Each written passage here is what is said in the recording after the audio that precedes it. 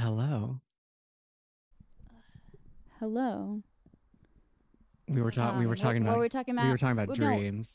we were talking about dreams. No, I have always remembered my dreams ever since I was like a child. I remember my dreams every single night, like Monday through Friday. I either can recall my dreams from like Monday night's dream, Tuesday night's dream. Either that, I remember them for at least a couple days, or I remember them for like the first couple hours of the day and then I forget. That's I don't crazy. know. It's strange. See, I like fluctuate. Like there will be certain dreams that I can remember, but for the majority of the time, I feel like I just don't remember them. Mm-hmm. And that's why I'm freaking out about like having these vivid dreams because I'm like, oh my God, like what does it mean? Where am I going? And it's bad like if you can't stay asleep, you know? Mm-hmm. That's what like terrifies me. Wait, if you can't stay asleep? Hmm. Like you have like a bad dream and then yeah, Oh, and you then wake you up in the wake middle of the up night and you can't get back to sleep and like and your anxiety is like keeping you from falling back asleep. yes, and I think like sleep is just so important to me and like my life and like how I like What time do you wake up? 5:30. I'm an Do early you still riser. can't? Well, I mean, yeah, I am the same. But like, do you wake up at 5:30 and like the days you wake up at 5:30, do you still fall asleep well or no? No, I don't. Well, can't help you there. I know. It's really, yeah, it's really, well, and it's because I drink a lot of coffee, and Do you I'm drink? cutting that Yeah. back. I'm cutting that back, which is I'm drinking cinnamon peppermint tea, caffeine free, Mm-hmm. because I'm gonna limit myself to like a cup of coffee in the morning, and then I'm gonna Mm-hmm. find like other ways to energize myself in the afternoon. Yeah. And then The afternoon sucks, yes, and exactly. you're not supposed like any like any personal trainer will like tell you. I was in the gym the other day and I heard like overheard this conversation with like a personal trainer Hmm. and like his clients, and he was like, "Hey, just how many cups of coffee do you drink a day?" And then he was basically like, you should only be drinking like 2 cups of coffee. Ideally, if you drink more than like 2 cups of coffee and it's after like 11:30 a.m., like your sleep is guaranteed to be implicated by that, Yes. like hands down. Um, And I don't know what to believe but also because they tell you I'm that caffeine is so insane. good for you. Well, it is good for you, Yeah. but like everything in moderation. Right. Now, unless you're like me and you're batshit insane and you can drink like two like Dunkin' Donuts, like big gulp gallons of coffee and like Hmm. take a 5 hour nap. Um, But I don't know. I can't explain but that. that's like that sounds like wouldn't that be like a crash, like an overdrive? I don't know. I don't really care though. I mean, I guess if you're I can go to doing sleep. okay. Yeah. yeah, it's working for But me. I Um, think my goal for 2023 is to be a little bit more healthier.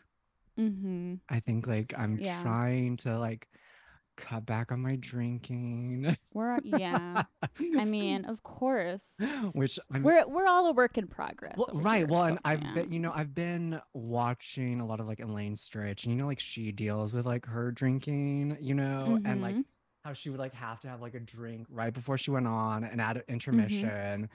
And like, I don't want to be like that, like I want to be able Mm-hmm. to like stand on my own and not have to rely on external forces to like, Mm-hmm. you know, get me Yeah. through.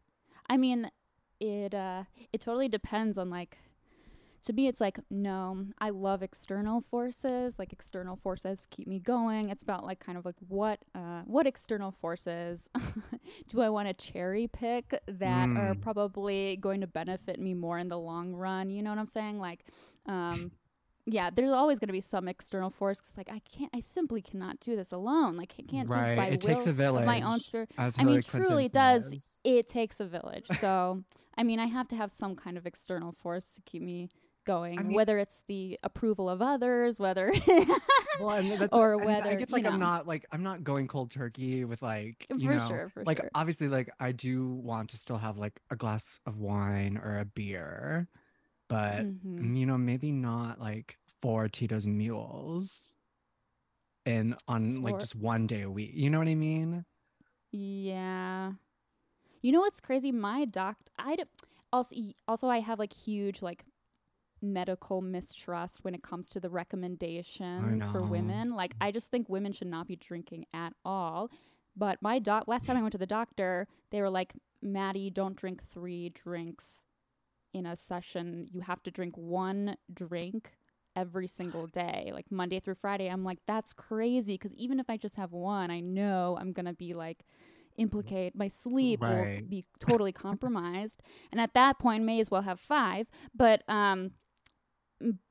like 1 drink a day, like a 5 beers, I don't know, it just sounds crazy to me, but Yeah. this, I guess the science Five doesn't lie. beers in a week. Well, I 'Cause mean, I guess when they hit spacing it out is better than in binge drinking. right, Like I we guess, know yeah. this, yeah, Because like but still, when it they sounds like a lot. when they give you the like questionnaire at the doctor's office about how much you drink, like they make like 3 to 4 like within a month, seem like the Mm. worst thing possible. I just lie. I just lie. I don't want someone to say anything. I know, but I that's just so It bad. depends. I don't know. I no, it's I don't But I guess like lie. it's I not just bad if you know that they're probably lying to you to get your money. yeah. No, no. Well, listen, I when I fill out the little questionnaire, I try to be as truthful as Mm. possible. But if I feel a little guilty about, I don't know, sometimes I just shave off the extra drink that I don't Right. It need was to a hard include. week. It Let's was a not, hard yeah, week. yeah. Let's not mention like no. I'm just gonna say like when they say on average, I'm like, well, when? Like, what do you Mhm. mean? Like, what time? Yeah, I on can't do average, math. maybe. Yeah. No. I'm not Um, counting. yes. Yeah. What you're trying to ask me to do? Like, calculate the medium number of beers? Mm-hmm. Yeah, yeah. You know, the median and mode number of beers. Oh, Jesus Christ. Okay. What are we I'm talking about excited. today? Okay. So we're yeah, Happy New Year, everybody. We're talking about the most depressing play on the history of planets. It's like the most it's a very good play, very geniusly written, but it's Rabbit Hole. Rabbit Hole by So David Lindsay Abaire yeah. that came out in 2006, and it was the Pulitzer Prize winner for drama in 2007. Mm-hmm. Have you ever thought about like as a little project like going through and reading all the Pulitzer Prize winners for drama? No, I haven't. Because a lot of those Pulitzer Prize winners I don't like at all. I'm like, this is not for me in terms of taste. Like, I know, but I can acknowledge, and it's like the Pulitzer Prize is so subject to what like the political cultural mores are of that year. So to me, it's like irrelevant because it hinges on like a trend I essentially. guess, but I think it's good to Think of know. I think it's good to know it's a good. Yeah, yeah, it's a marker of time right. and place and culture, like everything Yes. else. But I don't Yes. know. That might be my project in 2023. I don't know. We'll see. Yeah. We'll see what I'm But doing. it's like if it was awarded the Pulitzer Prize, there has to be some kind of, I mean, there has to be some kind of cynicism about it. Like I'm just always like naturally very suspicious of these things, but I don't know. I think stuff like Next to Normal, all Oh yeah, these Next stuff. to I'm Normal like, did it's win. pretty, Yeah. it's pretty good, but I mean, it's a okay musical, but not my favorite in terms of taste. Yeah. It's there. But Rabbit Hole and Next to Normal do kind of have like the same energy, like suburban Yes. families, really like psychologically tormented. Yeah. Oh my gosh, extremely. The hubris. We're going to talk a lot about hubris today. Yes, because Rabbit Hole is a tragedy, but like, Well, it's a tragedy, but it's a comedy yes, of errors it's to me. so Like, funny. yeah. It is like it is objectively humorous. Like you could have Rabbit Hole, and obviously the premise is, we have these characters, Becca and Howie, who are mourning the death of their son who ran into the street chasing his dog and got run over by reckless driver. And, you know, they're a husband and wife and they're mourning his death and trying to like deal with their grief.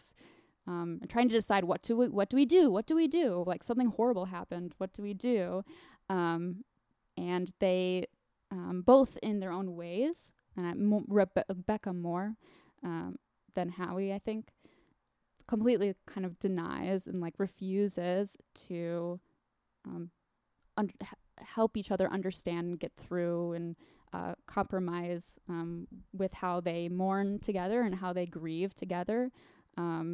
And I think Becca is a character who defends all of her destructive behavior as an expression of her grief, because she basically, you can see her go more and more crazy and insane and isolating throughout the dramatic action of the play. She just completely goes insane, and she's insufferable because she's not honest about what she wants. She doesn't really want to grieve. Exactly. Like she very much compartmentalizes the grief of her son, which and I mean, displace it. Yeah, which I mean, like I relate to that in a way. I think like it's so easy to want to like replace, put it off, you know, and yeah. but also like people deal with death in such different ways. And I think like that's what this play like highlights and shows in a way that is like really kind of scary in a way to me, like that like you can be with someone in a relationship, you know, and you've experienced the same thing, but you're dealing with it, and how you react to it is totally different. And like how, you know, and like that, how do you make that work, you know, in a relationship?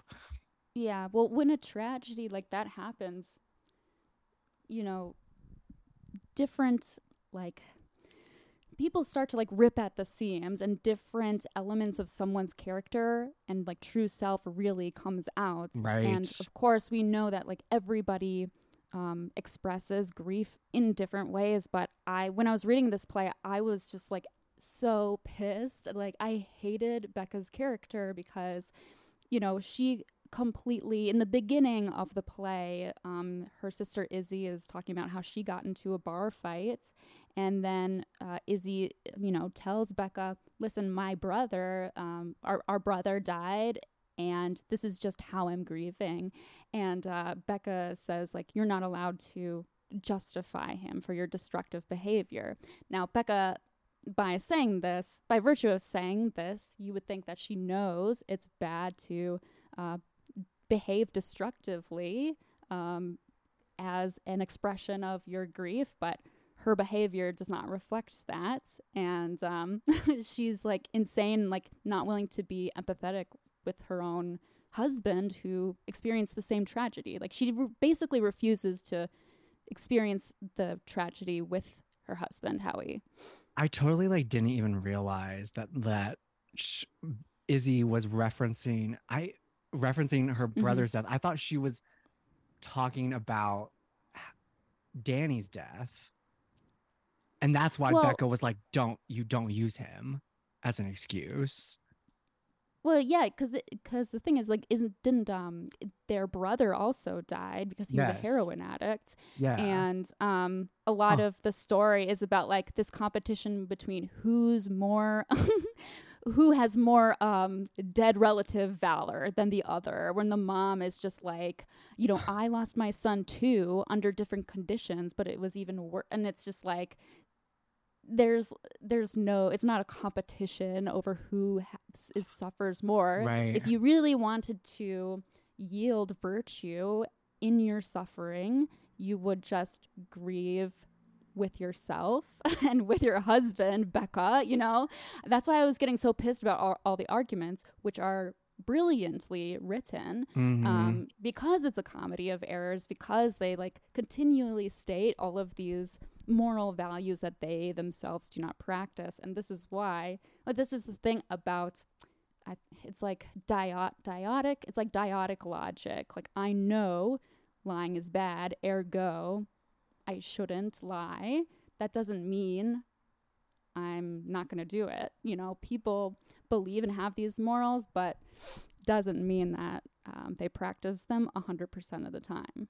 Well, and like Becca like really like closes herself off from her mother Yeah. in a way, and like and closes herself off from like sharing that grief of like losing a child, and like and I don't know. Yeah, it's an opportunity really for them to connect, but it's Mm-hmm. like they don't express their affection for each and like love and sympathy for or empathy for each other at all. They like isolate themselves in their own selfish like drive to like be mothered, but they have to like it's a two-way street. Like these two channels of communication Mm-hmm. are constantly experiencing a failure of expression, and that's where the conflict comes from. That's where drama comes from, when one person says something and the other person's like, oh, this is literally ammo for me to kick it back to you, and just like refuses to receive what the other person is saying. Well, And that's the best. well, and that's what's so like interesting about like the psychology of losing a child, because like it does mess with your whole worldview, because it is Mm-hmm. so unnatural to lose a child before you. And so like that, I think that might also be why they don't want to open up to each other, because like they are so in themselves about the loss of their child. Yeah, and I think this is why, yeah, they're in themselves about like the loss of their child, but I think even deeper than that, they have like that's why hubris is brought up in the play. Like they cannot deal with the limits of the cosmos. They Mhm. can't deal or contend, and they're not willing to accept the conditions and the limitations of human nature. And that is when people like get very emotional, and I think that's why people isolate themselves so much, because it does make you angry to recognize that there are limitations to the natural world, Right. because we all tell each other stories to get through the day. Shout out Joan Didion. Well, Yeah. and yeah, and like how Becca is so has such an animosity towards religion, you know.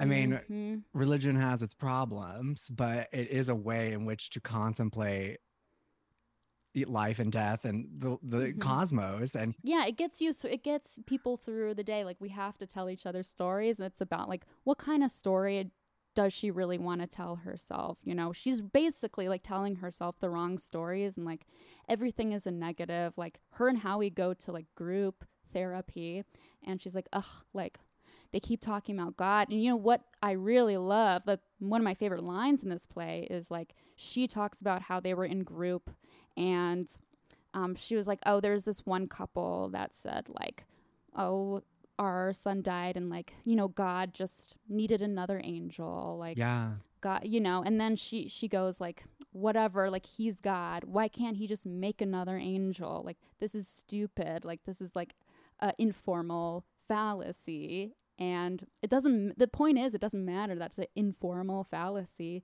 People are rational and like are going and muscling through logic constantly, so it's whatever you have to do to like make yourself kind of put a button on your emotions, and manage your emotional behavior, and can keep going, you know.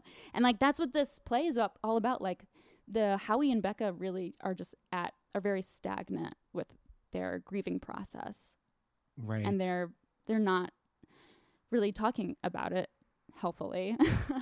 Right, because like um Howie will like watch videos of Danny in the room by mhm himself, and you know, there's that great scene where he's doing that, and Becca's on the staircase, like mhm listening in, you know. But and you probably know that she does want to be with him, you know, but like there's something in her that's like, I can't, because like if she goes down there, she's gonna have to deal with the fact that she like her son is not there anymore, and mhm you know, and maybe it's because she was raised to think like I can't be sad, like I can't show that right now, or I can't let that out, you know, mhm and it just and it gets into a they start fighting, well like well it all what just let's think explodes. well, let's think about what does Becca really want in this whole play? She wants to pretend like nothing ever happened. She like gets rid of all of the photos of her son. She wants to like she wants to put away the paintings, delete all of the like videos and photos, and just like Mm-hmm. put it away and shove it down. That's what she wants to do. And therefore, the best course of action, she's gonna take part in the best course of action to get the outcome that she desires. But what she desires is really not aligned with what Howie desires. And that's why I think Howie's way more of a virtuous character, because at least he gets angry and Mm-hmm. is transparent about what he He's wants. actually like feeling his Yeah. sadness, you know? Yeah, like Becca refuses to talk about like her son who died, and there's a scene where like, oh, you know, they want to sell their house, and the prospective like buyer asks like, oh, is this your son's room? How old is your son? And Howie's just like, he died. Like that's just it. Like he's very like transparent, very confident. Like Howie's cool because he's just confident in his mourning, and he's also willing to be like compliant with his wife who's shitty to him. I mean, by the time like Yeah. he like almost by the time he like almost cheats on her, like tries to like put something in the empty hole that he has. He's like, this isn't working. Like I just need to be with my wife. Howie's like, It's like yeah, Howie is so cool because like like you should just be like, I lost my son. Like that happens, mm-hmm. more than we probably would care to admit, Yeah, yeah, And so like it's not, it isn't, I mean, it's horribly sad, but it's not yeah. out of the ordinary that, and we're all gonna die, Mm-hmm. So Well, it's like, people should just be like, yeah, like I lost my son. But the family, when they find out that he lost his son, they get all very like clammy and they're like, oh, of I'm so sorry, course, yeah, of course. And then what is funny is that like how we kind of you know there's such a failure of expression, and there's such a error in like in dialogue when Howie and Becca fight. But at some point Howie is cool because even though Becca is insane and like really unsympathetic to her husband, Howie does kind of acquiesce and go down to her level just to kind of like placate her, and is like, you know what, like I can't control this other person's behavior, so I'm just gonna go down to their level and like hopefully it'll get better. And which is why he's so cool. Like he does like learn his lesson, but Becca like refuses to learn this lesson yeah. because she's selfish. Yeah, well, I mean, it's yeah. I mean, she's like, I think like she's Mhm. psychologically like hurt, like that, like the Yeah, terror but of it doesn't justify like her destructive behavior, because she objectively does not like receive anything that Howie says. I know, but I mean, I think like she probably just like doesn't know how to like deal with it because nobody like nobody talks about it. Mm-hmm. Mourning is something that because it's something that is very like hidden in our Mm-hmm. culture. Like in South American cultures, like it's Mm-hmm. rude to leave people alone when they're grieving. Yeah. Whereas like in our culture, it's very like people are like, oh, like we're gonna give them space and time. It's like, maybe like Yeah. And that's the question. It's like, what does one do when something insane like that happens? And like, if we don't know what to do, what is the best way we can like proceed, given our values that we have? Becca claims that she has a value that we should just keep it together. We should not like be destructive, but she doesn't have the self-awareness. Even though she goes to group therapy, she's like with her husband. They are not paying attention. All she does at this group therapy is talk shit, and it's like at some point, like something's got to give. Like maybe we know that you're mourning and grieving, but it's not an excuse to be rude, and it's not an excuse to like be a jagoff basically. she And is like she maybe you can is have those thoughts like internally, absolutely, but she's projecting it and like taking it out on right. everybody She is else. very impulsive, like when she Mm-hmm. slaps the Yeah, mom in the seriously. supermarket because she I won't I give. actually love that scene. It's a great scene. I mean, Yeah. because the mom won't give her son the fruit roll-ups, and Yeah. and you can tell that she like is just like, you have a child, why are you being such a dick to your child, you know, like, so you do feel for her in that moment, Of course, even though but she this is is where like the being really like impulsive and horrible, and like you can't like do that, like you can't, but like she is, you know, you feel for her in that moment. yeah, you can sympathize with somebody and say like, you know, I see that and like I feel the pain. Like her behavior reflects the pain, but that doesn't mean that like the behavior is like bad, you know, like and also is incongruent, and like she's basically lying to herself. Like if you want to slap somebody in the store, like you should be confident about that and just say like I wanted to do that. But I mean, this is where the hubris comes into the into the play, because originally in ancient Greece, hybris was defined as a intentional act of violence in order to degrade somebody, and then over time we started associating it with like kind of more or less like the same value, where we recognize hubris as a hubris means your actions reflect the denial of human nature and the human conditions and the laws of the cosmos. So that's just a long way of saying like you don't recognize your own mortality and you're being selfish. Mm-hmm. That's what hubris is. And then they talk about this when they talk about when the death happened. And I mean, yeah, we can like this. Basically the driver of the vehicle that killed their son shows up to the open house. Yeah, And that's when it gets awkward. and Becca and Jason, the driver, he's a Mm-hmm. teenager, and they have like they have this bond. It's Um, very and I think strange. it's because she sees him as like a grown-up version of her son, or like what could have been had her son Oh, lived. yes, You know, like, because definitely. there's a scene where they're at the prom, and or she's like, he's telling her about the prom that he went to, and she starts crying because I think like intuitively like she is like, my son will never go to the prom, you know, but like Mm-hmm. he gets to go to the prom, and like he gets to Yeah. go have this full life, and you know, it's not, we don't ever know if it's really his fault for driving, what Yeah, speed it's limit just he like a was weird going. Yeah, it's very yeah, it is like a ambiguous. weird, sad, like freak accident that happened.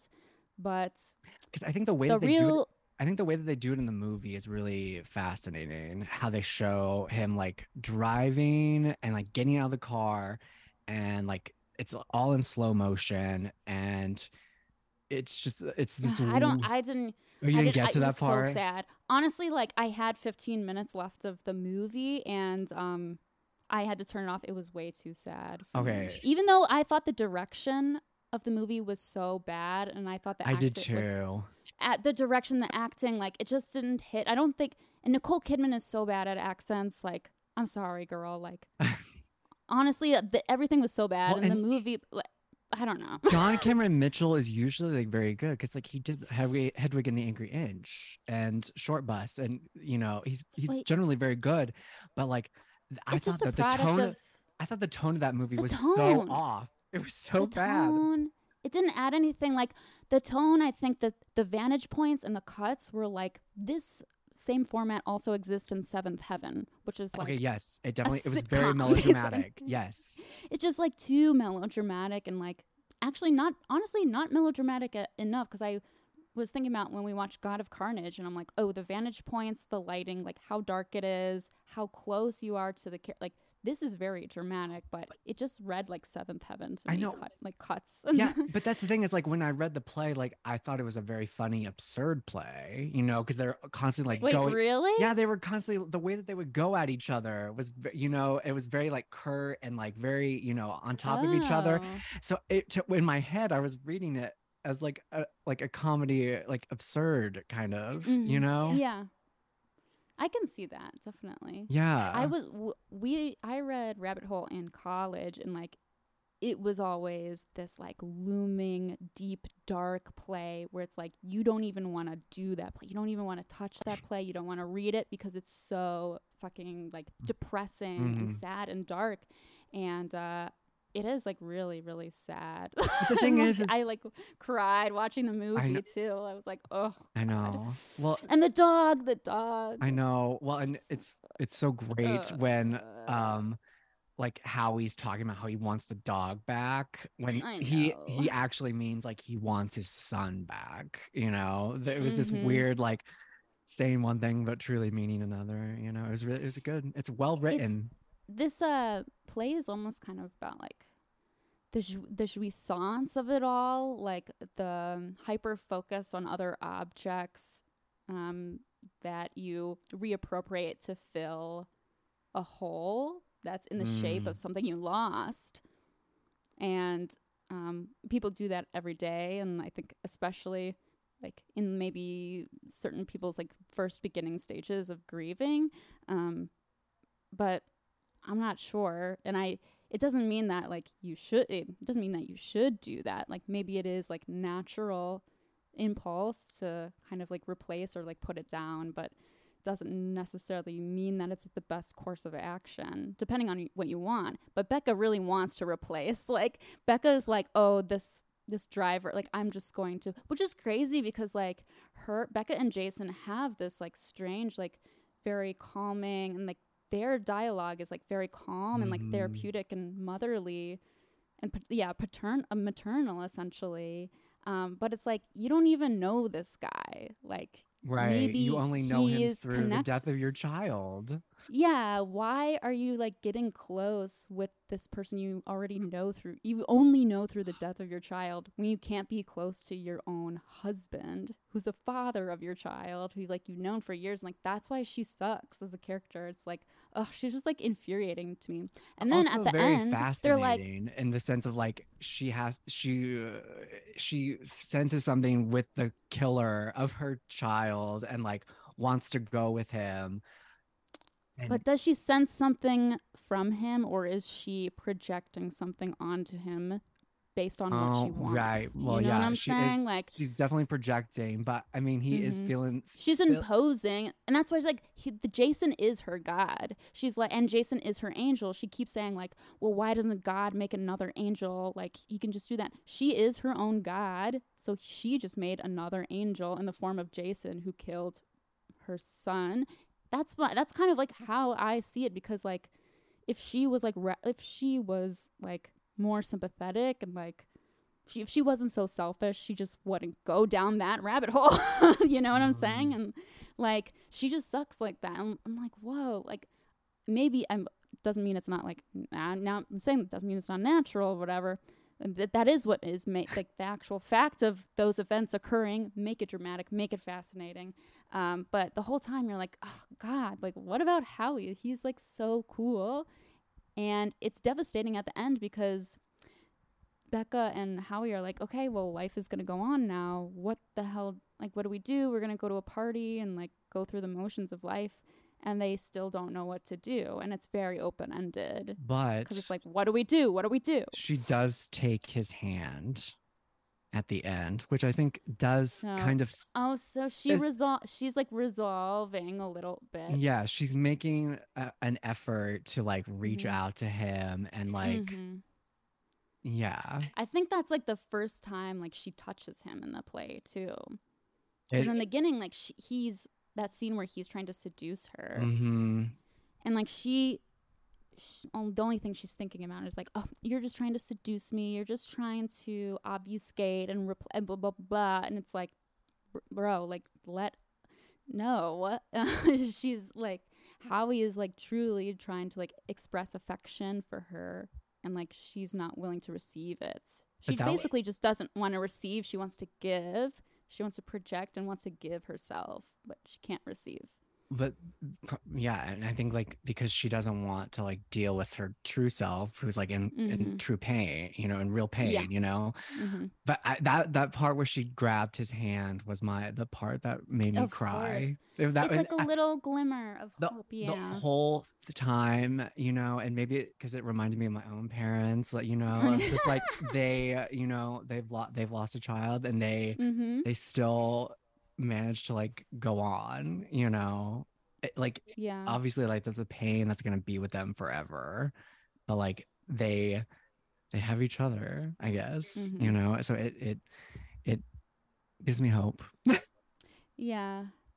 It's like very strange and like makes you wonder like in the like what does Howie and Becca's future look like beyond the action of the play, and like based on the precedent that the play sets, I'm like, oh god, like I There's you a lot know, of work.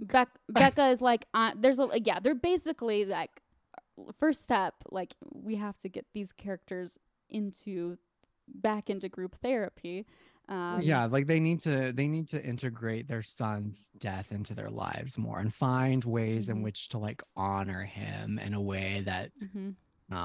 helps them, you Yeah, know. but first But things first, they need to receive each other's expressions, and that's the great thing about the arguments in these in the arguments in this scene. It's like somebody will express the other character will catch it, and instead of like receiving it and like chewing on it, they will make a conscious effort to be like, well, actually, this is my opinion, and like you're wrong, or it's like something along the lines of, oh, I can't believe you deleted the video of our child on my phone, and then Howie's like, well, like you don't like she's like, well, I don't even know how to work it, like mhm, excuses, like making mhm. justifications um Yeah, it really for different principles. Like, it's just like people like decide to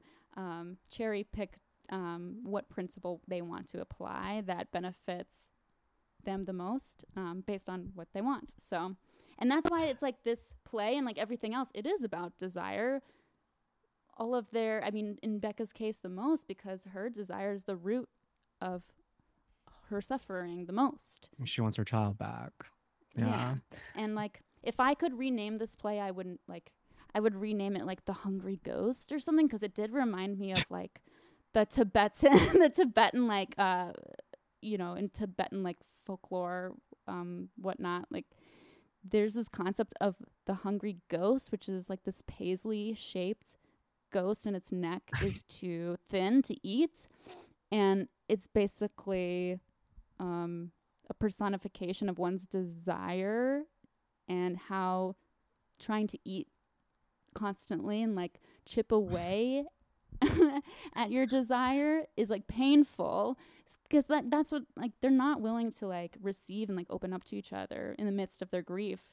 Instead, they kind of want to eat their grief, and they like desire to like selfishly like eat it, like she The- really really wants to eat like her own emotions and like savor her own emotions and be selfish and like put her emotions on a pedestal before she puts anyone else's emotions above her own. yeah. Well, and I've been in the middle of this book called Permission to Feel, and it's a very like it's a very like mental health, you know, Mental health. yes, book. But and I think it has a very distorted view of like history. But I mean, it basically talks about like you have to let people like feel what they're feeling and like let them know that it's okay to like feel what they're feeling, Mm-hmm. because if you don't, or if they don't feel what they're feeling, then like it just will eat at you, and then it Mm-hmm. explodes in fights, or in Mm-hmm. destructive things. But also, I mean, that's what makes like great art, I think, is like people who like kind of sometimes suppress things, and then they come out in other ways, because I mean, like, Yeah, well, yeah, Becca is like suppressing the fact that she she's suppressing the fact that she can't be she can't deal and she can't consume, like it can't deal with her uh, son's death at all. Like that's what she's suppressing. yeah. And And it comes out horribly. If she was like honest, that she's like, I I want to, can't yeah, accept I it. want to know like why she won't feel it. Is it just because it's too painful?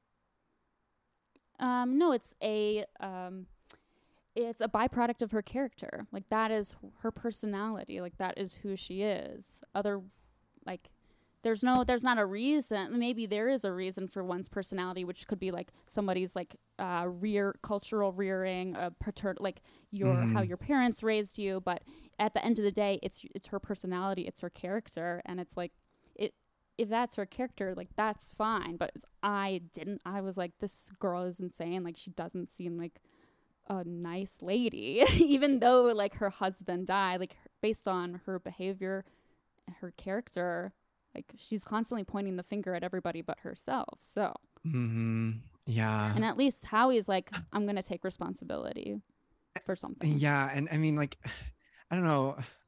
There's this, and that's what the play is all about, because it's about hubris. The scene, like the audacity of it all. There's this scene. There's a scene where Izzy's pregnant and Becca like wants to like give Danny's clothes to her. That is probably like very creepy. But that's probably like her way of like grieving in a sense. And Izzy is like, oh no, I don't want them. That's really weird. Well, that's the thing. If Izzy didn't want the clothes, like Becca should just be fine with that. But it's like, what does Becca really want more? To respect Izzy's like and receive Izzy's like opinion and words, or does she just want to give away her dead son's clothes? Yes, or like the hopes that, and yeah, I guess and like the hopes that the child that Izzy's about to have will be like a replacement of Danny, in a way. Huh? Interesting. Well, I mean, yes, like perhaps. But like in that moment, like the action is like she just wants to give it away. Right. She wants to put it away. Now I do think based on the relationship she has with Jason, she does want to make Jason like Danny 2.0, that's kind of like the psychological mechanism that's happening between Jason and Becca. And it's very strange and like probably very common, honestly. But I mean, I don't know. It's just strange. I don't know. I mean, I guess it depends. It's a virtue of it's a byproduct. It's just like somebody's character. Like I don't know. It totally depends what someone's personality is. Like what someone's character how is. open they are to. But it's it is how they react and like how they receive things that happen in their lives. Like everybody does react differently. Well, and I mean, Jason is an artist. He wrote a comic book called Rabbit Hole, which is it was about like this scientist who like died, and then the what's it called? The child has to go through rabbit holes to different parallel universes to find another father, and Becca reads it and finds it very comforting. So she does kind of get redeemed in the whole religion God sense, because she's able to like at least like I think like she has to like tell herself that there are infinite possibilities. We've been talking about like that death and all this stuff and grief and loss like show us like the limitations of us, but like she finds, and she likes the idea of that there are multiple versions of ourselves, and that we can go on and but that's what I think. I think yes, but it's such a strong inference. I feel like if she had some kind, I think maybe like you're right, because then at the end she does reach out her hand to Howie, and I think that sort of relationship does sort of catalyze like maybe a little bit of resolution. Like it does open her up a little bit. I think it gives her a sense of peace in her life. Like there's an alternate, maybe she's thinking like, oh, there's an alternate or parallel universe where my child is still alive, and maybe that is giving her comfort. Doesn't mean she's still kind of stating like she's like being hypocritical, of course, yes, but she's just telling herself a story that makes her feel good. And I think that is what the play is all about. It's just like before she really was just telling herself the wrong story to take the first step in the grieving process. But now I think through Jason, maybe that helps, because they do talk about like abstraction so much in this play, and how and value statements imposed on abstractions. And I think she really was connecting the wrong values to the wrong abstractions, but like she found something that worked for her. Have you looked at the cover of the play? No. Okay, this play was so hard to find. I found it on somebody's like Tumblr page. Wow. It's like it's not that it was impossible to find. It's like I tried to order it on Amazon, and it's like, oh, like you can't, it's not going to ship to your house for like 3 months or something crazy like that. God. Like, it was just, I don't know. It was hard for me to find. Is everybody reading Rabbit Hole right now? Is that what? I don't know. It's hard to get a hold of play. There's so many, there are a lot of Bruce Norris plays that I really want to get my hands on, but they're really hard to acquire. Like, yeah, it's because where are they? Most people don't read plays. No, and it's like so hyper. It's It's very niche. Scripts are like, it's a tool more than it's like it's more than a commodity, really. You know, right? People don't like read plays to look cool. Like, we really need to manufacture some consent to like make reading cool, because like people used to post like people like post like, oh, I'm reading I'm reading a book. Like, I don't know. Post the plays that I read all the time. Yes, of course. Definitely. I'm starting it. It's gonna happen. Yeah. If we can get like Roman on it, you know, he'd be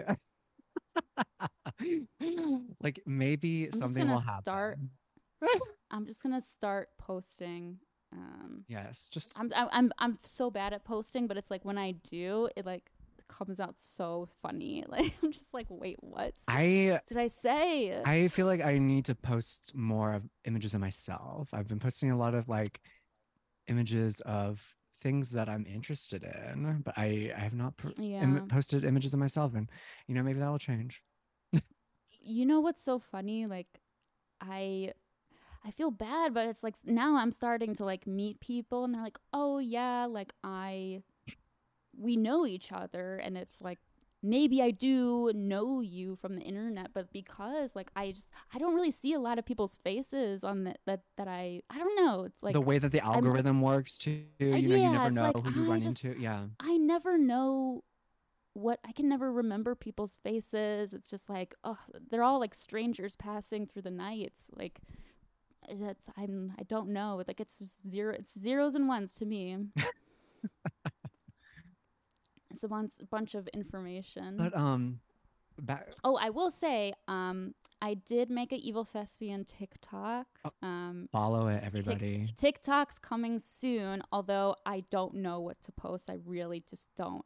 All I do on there is like tap into the theater. There's a very robust theater thespian community on TikTok. So yes, they really all I do there. Seriously, and I'm actually like serious. It's intense. So really, honestly, all I do is like comment on every single person's TikTok.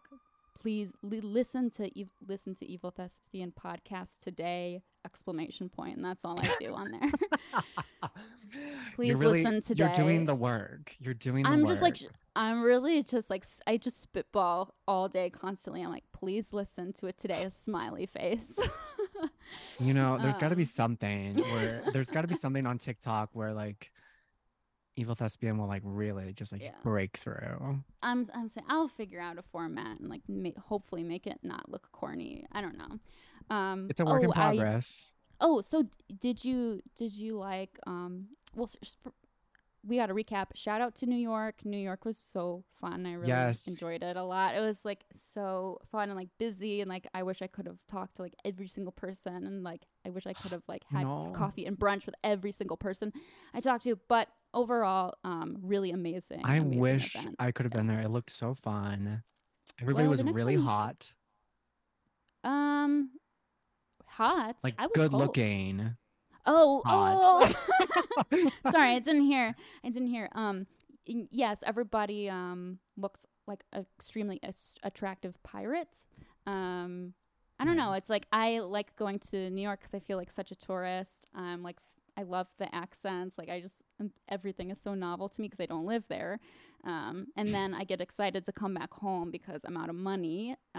So then I come back to Chicago. I'm like, this is the greatest city in the world. I'm so lucky. And it's Yeah. also like very miserable here in its own way. So, Doesn't but it seem like now I'm, doesn't it seem like the winter depression is like hitting people harder already? And it isn't even like winter yet. I'm no, I mean, I don't know. For me, I don't know. I'm just cold. Like I'm not really I depressed know. as much as I am just like in pain, like freezing. So I feel its imminence, but just the timeline, it seems like it's like hitting people hard already. I feel like. yeah, actually, I think so too. And maybe people are Well, more alone now than ever, it seems like, for the holidays. Like mm, it doesn't seem like a lot of people are like talking about being with family as they usually are. I have not seen it um, on the I timeline. don't know. Once again, I feel like you're going down a rabbit hole. Yeah. What story are you telling yourself? um, no, I don't know. I don't really think about it too much. I'm just trying to I mean, stay alive. it's good I'm to not just think. tired. Honestly, like I'm tired of thinking. That's okay. So, well, here's it's not that I don't want to think. It's about like what story do I really want to spend time entertaining Oh my myself God, with. yes. It's not the matter of like I just want to stop thinking. I can't. I'm overthinking. I think too much. It's like no. Like that's why I hate Eckhart Tolle and like all of the like self helpful like pseudo spiritual like pseudo The spirit new like age. spiritualist. Yeah, pseudo spiritualist like modern spirituality because it's just like everything comes back to the root of suffering is thinking. Our thoughts are the root of our suffering. The logic behind it is that if we don't want to suffer, we shouldn't think. And okay, that logic you've rationalized correctly, yes, but like I think it's that sucks. I well cannot what he's stop thinking. I love well, thinking. I think Like what if we he's were saying is like that people are over identifying with their thoughts and like they're making it a part of who they are mm-hmm. themselves, their sense of self. And so like Yeah, your thoughts are you could think, oh, not I'm a yours. loser or whatever. And then you yourself then become that, like the Mm-hmm. things that you tell yourself, the stories you tell yourself. Yeah.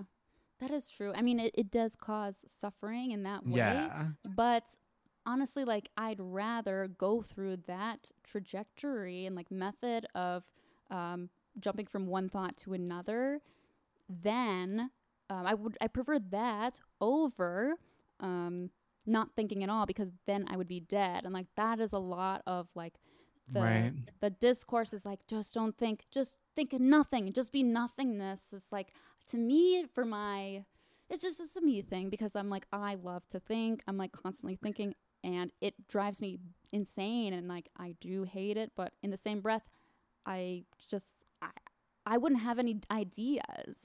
Well, Like and thinking are important. It's like it's just like when people just only think and do logic, like then like and they deny like the primal self. That's when, your primal self is more your true self. That's who you truly yeah. are. And so then like But logic is a function. exactly. Yeah. But there are people who are only by the book, and then that's where they can cause serious suffering for themselves, I guess, is what Eckhart Tolle is trying to get at. I don't know. Like to me, logic is the method of jumping and intuiting one thought from another. If I have to, if for there's a want, there's a belief. I want to get to this city by noon. I believe the best course of action is to take the 10:30 train therefore Mhm. I'm going to take the 10:30 train. And it's like, why? Like, that is just something that's natural. Everybody does this. It just depends on what you want and what the belief is. And that's what's amazing. Like, even if I knew the 10:30 train would get me to the city on time, that doesn't mean I'm going to do it because maybe I don't, the want isn't there. And that's what's amazing about like logic, is like these three things have to, like, the want and the belief has to be there. Just depends on what you want. Well, should we talk? What do you oh yeah, can we talk about what Yeah, should we what talk we're about going to the Year cover? of Magical Thinking, the play? Yes, I didn't read it. That's fine. Can you tell me about it? I want to tell you about it Please, because please, I please. it's so I mean I love it. Yeah, okay. Obviously like it's not, you know, it's Joan Didion's later work, but and I don't recommend it as like an entry point into Joan Mm. Didion. Have you read Joan Didion? Anything by her? I've read like blurbs here and there, and I do like what I've read, like, a I know. lot. But honestly, like, I'll be real, like, I've only read Joan Didion on the internet. I like her a lot. Like I I've read never read like any of her books, but I like what I see, essentially. yeah. Like I read On Self-Respect in high school and that did not hit me until much later. Like it didn't get absorbed into my psyche until much later, but I do really like her. And so the Year of Magical Thinking, the play, it came out. When did it come out? Hold on. Let me do some quick dramaturgical research. Beep bop boop bop, beep bop boop bop. Magical Thinking play. Computer noises here. Insert in here. Okay, so it came out in 2005 and it starred oh god, Vanessa Redgrave. No. Yeah. Mm, She's the older one. mm, No, Vanessa Redgrave is the young. No, that's mm. Natasha Richardson. Vanessa Redgrave. Say it one more time. Vanessa Redgrave, who played Mm-hmm. Isadora in the Isadora Duncan Yes. biopic. Yes. Yeah, Love her. yeah. She played Joan Didion in the Broadway production of the play. But so the play, The Year of Magical Thinking, it's just like Joan Didion on stage. It's a one-woman play, and she's just sitting there and she's talking about the death of her husband. And what's interesting about the play is that her daughter Quintana had just died, so she was able to write Oh, about Quintana's death in oh there. my. And yeah, Joan Didion was really lived and had her fair share of suffering and tragedy. I know, like, whenever I think of Joan Didion, like, I just think of like a grave comes to mind. Yeah. Why do I think of like stone, like a stone, like Well, yeah, because freaking I mean, mausoleum? a I lot don't of know. her work is about like chaos and like, Mm-hmm. you know, slouching towards Bethlehem and Mm-hmm. the White Album feel very apocalyptic and dystopian. And so yeah, like if death very much so. Well, I um like that she put things in perspective. I know exactly. I've always admired the Mm. way that she views like society and chaos. Yeah, Cosmology, yeah. yeah. But what's interesting about Joan Didion is that she is very much one of those people who's like very aligned with logic. Like she has to know Mm-hmm. and she has to control everything. And so like the running like theme of the play and like thing that she says all the time is like life changes fast. Life changes in the instant. You sit down to dinner and life as you know it ends. The question of self-pity. And you know, her husband John is like asking her and telling her the entire time like let it go. Like, why do you always have to have the last word? You know, because she constantly had to like know everything, you know, because Mm-hmm. she had that like that journalistic background of like observe and report.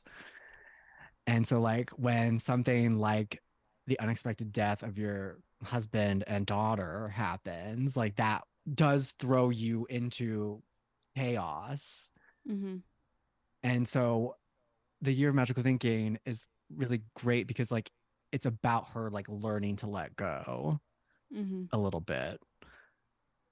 Because once you experience something like that, now your relationship with what you understand about cosmology and the cosmos is completely like shattered into a million pieces. Yes, like Yeah. when my brother died, like I was just Mm-hmm. off in my own little world in Of college. Like course. I was Of course. partying, doing all the dumb Yeah. shit, Of and then course. all of a sudden this thing happens, and then you're like, what? You know, and so that it forced me to have to like contemplate the Like universe. the natural And world. that's why Yeah. I really liked the way that they did the car death scene in Rabbit Hole in the Mm-hmm. movie, having it in slow motion because it like added to like the weight of like holy shit, what just happened? Like this is we're never gonna come back. Like these Mm-hmm. are forces that we've played with that we can't turn around ever again, you know? And so like Yeah. the weight of it is just so great in that Yeah, moment. because it and like you feel like that weight because before the incident, you have hubris, you have this arrogant pride and Yes. presumption and against like the gods or whatever in like an ancient Greek sense. Um, and then what happens is that it is the hubris is the mechanism that brings about the tragedy part. Like the tragedy in that you're experiencing is not necessarily the incident itself. It's more of like the shattering of your hubris and like the breaking down of your ego and building up of your ego. Well, the building up of your ego and like breaking down essentially. And just like the absolute audacity of what you thought before and what you know now and what you have faith in now. um it's a lot. That's why you Right. feel that weight and like heaviness and the guilt and everything. Right. And like, yeah. So there's, And yeah. yeah, it is the element that uh brings the like a tragic hero, their ultimate demise is the hubris part. Hmm. But I mean that doesn't mean it's like more like morally. I mean it just depends on the context. I think yeah, maybe it does. It is the hubris is natural. Well, it's funny that we're talking about hubris because I'm reading this Mm-hmm. book also. I'm also reading this book called Dionysus in Exile on the repression Mm. of the body and emotion. Mm. And he talks about so Dionysus, you know, comes from Zeus and Mm-hmm. Persephone Mm-hmm. originally, and Dionysus was dismembered as a child by the Mm-hmm. Titans, which is why Yes. he is the god of like dismember, like violence and murder and all that type of Yeah. stuff. And so this writer, I forget what his name is, he says that the Dionysus myth is a kind of metaphor for like childhood trauma that like we're after we're born, like we're always going to experience something that is very traumatic in life at a young age Mm-hmm. potentially, you know. And but I think every child experiences something that's really traumatic because if they didn't, like they would just be living in a very like sanitized, you know, nothing life, you know. And so like it's Yeah. and so he talks about how like that how that like relates to like hubris, like the the Titans were then cut down by Zeus, and they felt very like emboldened to take over Dionysus and kill him. And so that's why when they cut him off, they cut down the Titans and they turned into ash. I feel like I'm like so like You got this. I feel like You so got like this. I'm like crazy, like what the fuck? Mm-hmm. But, but when they turn to ash, that's what like our human beings that we know today like came out of, and that's why we have like this element of hubris in us. Mm-hmm.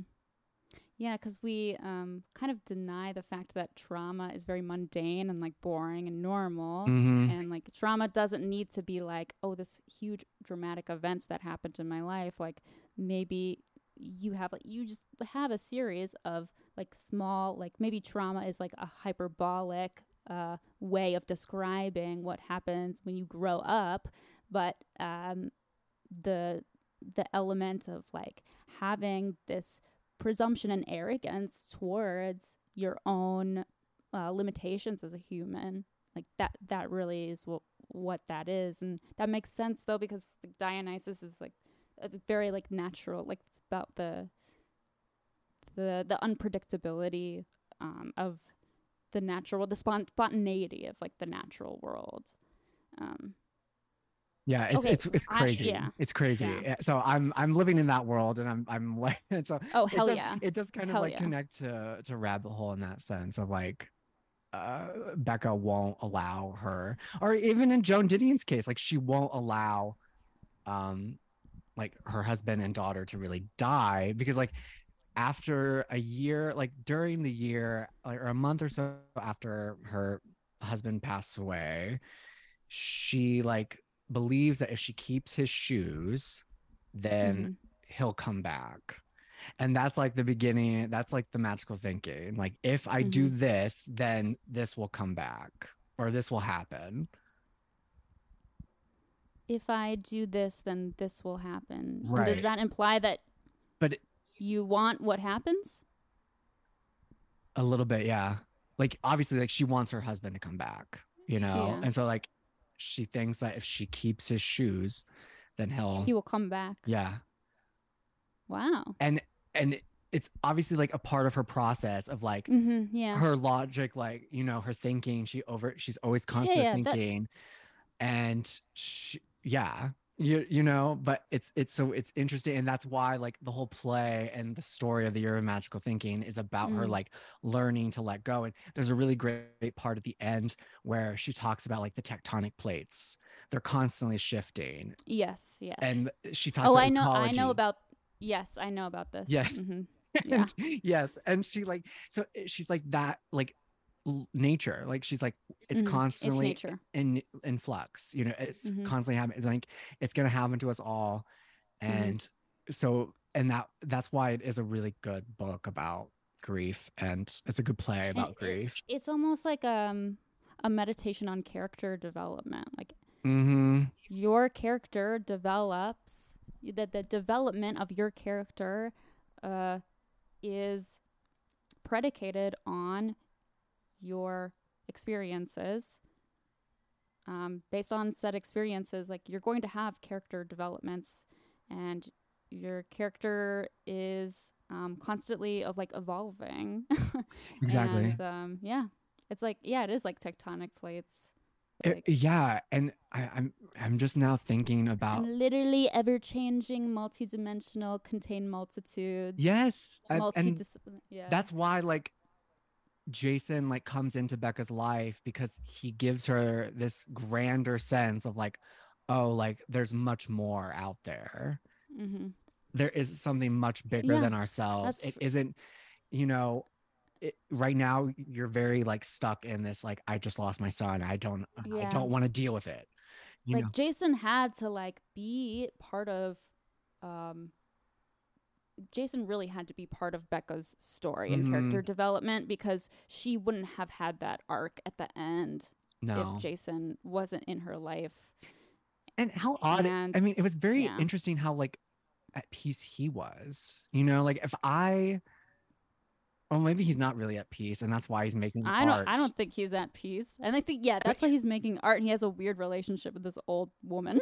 Yeah, but he's just very like, But I I think mean, he's also maybe it's, like that they are attracted to each other because, like, didn't he talk about in the play, like he's having issues with his parents, like, oh, my dad doesn't like oh this, or yeah, like, you know what I'm saying? Like they answer each other's questions, they solve each other's problem essentially. The issue with yeah, Becca is that like she's created her own problem, and now she's having another, she sort of has other problems that she's not yet self-aware of yet. And I don't think she's self-aware. The play doesn't end like with her like, oh yeah, I'm sorry that I did it. Like it's more like, okay, she took the first step to like open up, and we don't really know if her character is going to develop past this moment. But I like to think perhaps it does. I don't know. She has to let go a little bit. Like she Yeah. has to like, you know, and I think that's Yeah, it's yeah. like it's not that's why it's like I hate self-deprecating humor, which I mean it Mm, can be funny and cheeky, but we if you can be do it well, honest that like yes. Yeah. yeah, and like but we can be honest like self-deprecation is like self-obsession. It's like me. It doesn't leave room for anybody else essentially. Right. But it claims that it's bringing other people in. But what it really is, like the core of it is just like, oh, this is me. It's all about me and not about you, you know? Well, did Um, you are you familiar with Khalil Gibran's The Prophet? no. It's a book of poetry. But he's like this I wise. really want to read more poetry. Like, I feel like that's just a gap I have. I do too. I'm really like I read. It's just like a lot of time. The time it doesn't speak to me, you know, in a way. But maybe I'm just not finding the poetry that is for me. Well, But I but I guess I like do poetry listen to because it's, music, and that's yeah. poet. That's poetic. I love Lana Del Well, it's just Rey. like, well, it's like poetry like stretches your brain a little bit more because when you read, um, not like nonfiction or fiction, it tells you what to think. It like tells you what to do, and it's like it tells you what function Mm-hmm. of like what Poetry's like a weird in between like portal. It's like a portal to another universe of like time yeah, and space, and yeah, I'm very yeah, interested in it. I just like I probably need like to expose myself to more. yeah. But But there's laws to like rules to poetry, I guess, too, which are is interesting. You know yeah. me, I love rules. Well, yeah, you have to we have to have rules so that they can be broken. Mm-hmm. No, Um, it's true. It's true.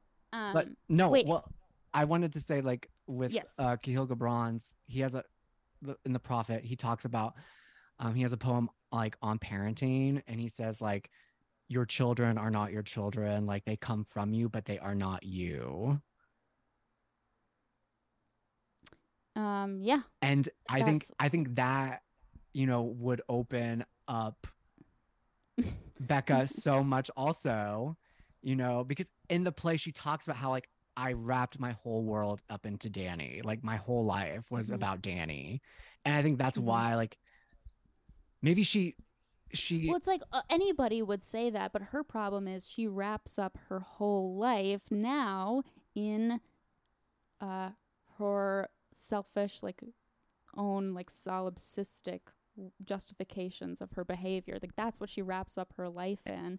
People like obviously wrap their whole lives around their child, but then eventually but that's what the interesting about this is that her her child never got old enough to the point where she could make that and understand that connection that that's not it's a product of her and it's not her, because usually when your child grows up you do go through this realization where it's like, you know, this person is their own person. It's not me. It's a completely new person. It's a product, you know, of me, and it's not me. But like her child was only like 4 or 5, what is yeah. 4 or 5? Like that's crazy, and that's Mm-hmm. like when you have a 5-year-old child, like you literally wrap your whole identity or your whole life around this child.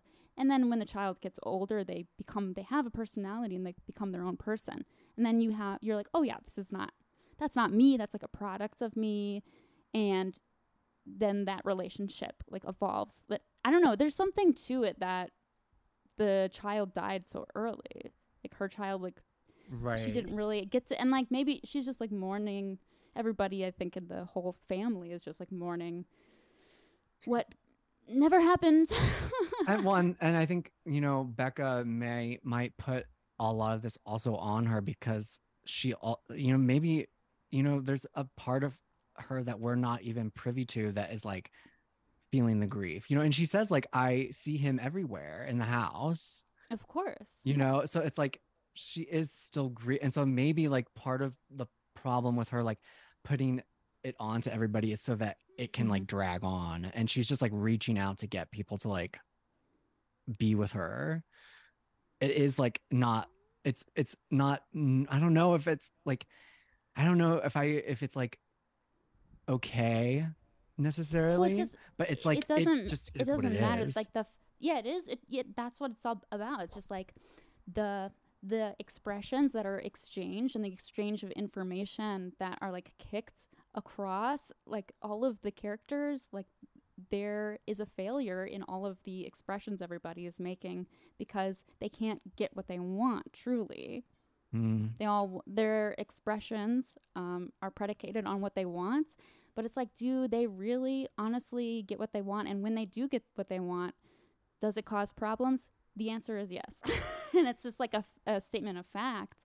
And um, yeah, there are always different values applied to that. yeah. Wait, I have any questions? No, I feel like I've covered everything I need to say about these Oh, two plays. I I had something I wanted to read. Hell Wait. yeah. Okay. Okay, hold on. Okay, so I'm reading the Simon Critchley book, and I really don't like his writing Mm-hmm. sometimes. Sometimes I'm like, why Is did it he very use this word? academic? Not even academic. It's actually really opinionated. Um, like a combination of like, okay, here is a like, Greek tragedy cheat sheet, history, philosophy, blah blah blah, and then it's combined with like this weird injection of like like contemporary allusions, and I don't know. It's just like some of this stuff. I'm like, oh, this is I understand this. This is helpful reminder. But other times I'm like, ugh, I don't know. Wait, I will go to the God damn it, where is it? I'll find it. Take your time. I'm taking my time. Taking my time. Oh, okay, great. I found it. So, it's this chapter where he's talking about like, we we have philosophy and we need to bring it back to theater. What he talks a lot about like um, what is theater's philosophy and what's the philosophy? What's the theater philosophy? What's the philosophy of theater? Anyways, so I'll go ahead and just start. He has this really nice section on the question if we need to go back to the theater, if society, in the way we construct and exchange ideas, like, do we need to go back to the theater a as a good way of exchanging information and engaging in like lively, productive discourse. So he says at the end of this chapter, this opens a possibly abyssal question. If we need to go back to the theater, then where exactly is the theater? What I mean is that if we might understand tragedy as a dialectical mode of experience, a modality of negation in the way I have proposed, then must this experience be had in what Peter Brook would call the empty space of a theater building? Or might it be had in other spaces and other media, for example, film, television, even social media? Can theater in this sense happen as political action, as teaching, as sitting around a table and eating together and listening to someone speak in a room or on the street? Can theater even happen in philosophy itself, understood not as a system or a determination of being, but as dramatic action, as an experience of thoughtful conflict? I see no reason why not. I thought that was very apt. It is. Mm-hmm. Because like the world is based in conflict and nobody wants to like deal with conflict. They want everybody to just agree on the same thing. Mm-hmm. But But it's theater interesting that it's reminds like, you that people have opposing ideas and arguments that lead to the demise, or get them into trouble.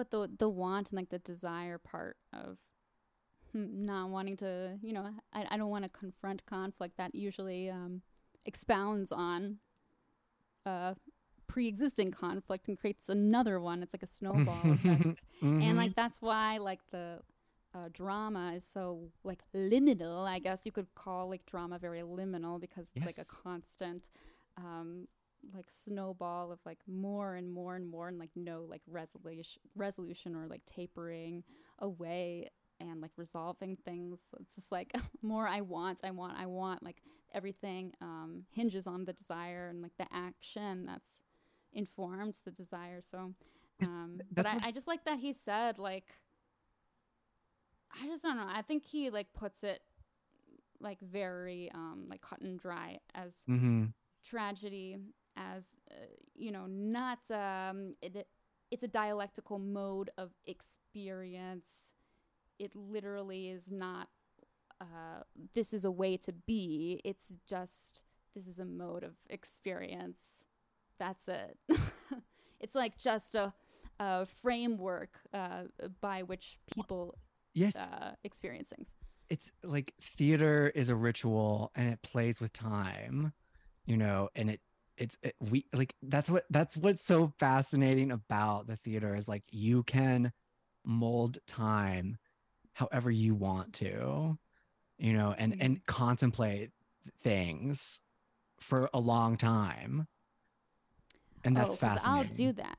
Yes. And why? And that's what I'm saying. Like, that's why, like,